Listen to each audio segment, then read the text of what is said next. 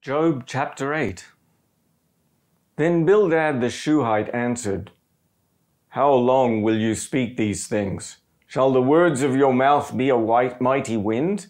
Does God pervert justice, or does the Almighty pervert righteousness? If your children have sinned against him, he has delivered them into the hand of their disobedience. If you want to seek God diligently, make your supplication to the Almighty. If you were pure and upright, surely now he would awaken for you, and make the habitation of your righteousness prosperous. Though your beginning was small, yet your latter end would greatly increase. Please inquire of past generations, find out about the learning of their fathers. For we are but of yesterday and know nothing, because our days on earth are a shadow. Shall they not teach you, tell you, and utter words out of their heart? Can the papyrus grow up without mire? Can the rushes grow without water? While it is yet in their greenness, nor cut down, it withers before any other reed. So are the paths of all who forget God. The hope of the godless man will perish, whose confidence will break apart, whose trust is in a spider's web. He will lean on his house, but it will not stand. He will cling to it, but it will not endure. He is green before the sun. His shoots go out along his garden. His roots are wrapped around the rock pile. He sees the place of stones. If he is destroyed from his place, then it will deny him, saying, I have not seen you. Behold, this is the joy of his way. Out of the earth others will spring. Behold, God will not cast away a blameless man, neither will he uphold the evildoers. He will still fill your mouth with laughter, your lips with shouting. Those who hate you will be clothed with shame. The tent of the wicked will be no more. Well, we're now in the comments for Job chapter 8, and we get to meet Job's second friend, Bildad. Bildad the Shuhite. And it's the fourth speech in the book. So Job's the first to speak, then Job's first friend Eliphaz speaks, Job replies, that's the third speech, and now Job's second friend Bildad speaks. And he starts out with with some great points. And he says something that's true and yet wrong all at the same time. This is what he says in verse 3. He says, Does God pervert justice? Does the Almighty pervert what is right? So it's a rhetorical set of rhetorical questions. Does God do the wrong thing? And of course he doesn't do the wrong thing, so that's correct.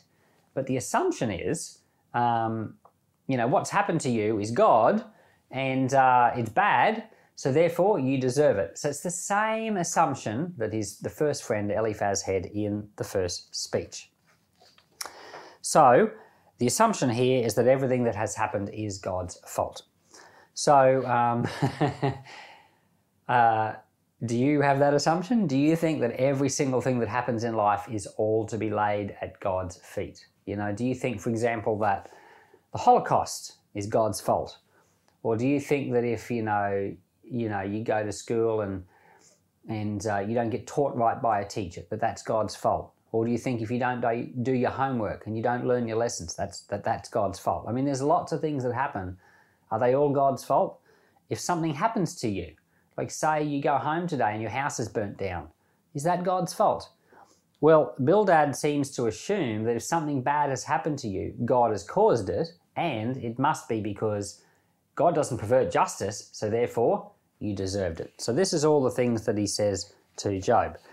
Now, I want to point out what the nature of sin. And this was something we discussed back in the book of 2 Samuel, because when David sinned with Bathsheba, it unleashed all these consequences into his family. And one of the consequences was, Nathan the prophet said to David, he says, what you have done in secret is going to be repaid back to you in broad daylight. And what happened was that David's son Absalom eventually came back and had sex with 10 of David's concubines on the roof of the palace. So everyone could see what was going on. And someone said, how could God have caused those 10 women to have suffered like that? And there was a website which was a kind of a feminist theology website, and they were basically struggling with what type of God have we got who would do this? And I was explaining in 2 Samuel that it's not God, it's the nature of sin. So this is the reason why God hates sin. God hates sin so much, because you might say, well, what's the big deal if I just commit a few little sins? The reason God hates sin so much is because it affects other people. And, if it only completely affected you and never hurt anyone else in the world, I guess God would still hate it because he would love you and he wouldn't want it to affect you. But the fact is, it doesn't just affect you. So sin, by its very nature, is unfair. And so when Adam and Eve sinned, it affects the whole entire human race. That's unfair. But we're also all sinners as well. So we're not just victims, we've also become perpetrators. So that's unfair too. So there are things that you have done which are sin, and you might think your sin only affects you, but it doesn't. It affects others. Just think of Adam. He didn't intend. You would think to yourself, what he did, shouldn't that have just been an isolated event, just stuck in the Garden of Eden, not affecting all the people that followed? But somehow the nature of sin is that it does affect people that follow. Your sins will affect your children, even though you think they don't. Your sins affect people around you. Your sins affect you. So that's the nature of sin. So you're a sinner, and your sins have affected others, and that's unfair. It's unfair to them. But at the same time, you're a victim. Other people have sinned, and their sins have affected you, and that's unfair too. So, and we can't blame God for any of that. So Job experiences things that are unfair. They've happened outside of his control. Job doesn't sin by blaming God, but he is a sinner. And that's important to get clear, because we tend to think as we go through the book of Job that he never did anything wrong. No, he's a sinner like you and me. The Bible does say in Romans that all have fallen short of the glory of God, Job included. He's just a great example of someone who was blameless. You couldn't blame him for acting immorally, for acting with violence. He didn't do all the obvious bad things. He was blameless. And when bad things happened to him, he didn't blame God. So he's a great example of a righteous person, but it doesn't mean he wasn't also a sinner. He didn't struggle with his feelings and thoughts and complained. And he had many, many of the same human struggles we do. But what makes Job so remarkable is there was no Bible. So Job is thought to be the oldest book in the Bible. So therefore, he didn't even have a single book of the Bible to lean on. And before you blame his three friends for being wrong, they didn't either. So it's quite a remarkable book showing you how amazing Job is without having had any Bible teaching, and showing you how many things his friends actually got right without having any Bible teaching. But it's also a great window into many, many things like sin and suffering and pain and learning not to blame God. So, but the point is that, Bildad raised the question, does God pervert justice? No, he doesn't. But the fact is that sometimes unjust things happen to us, and that's just the way it is, because the world is a sinful world.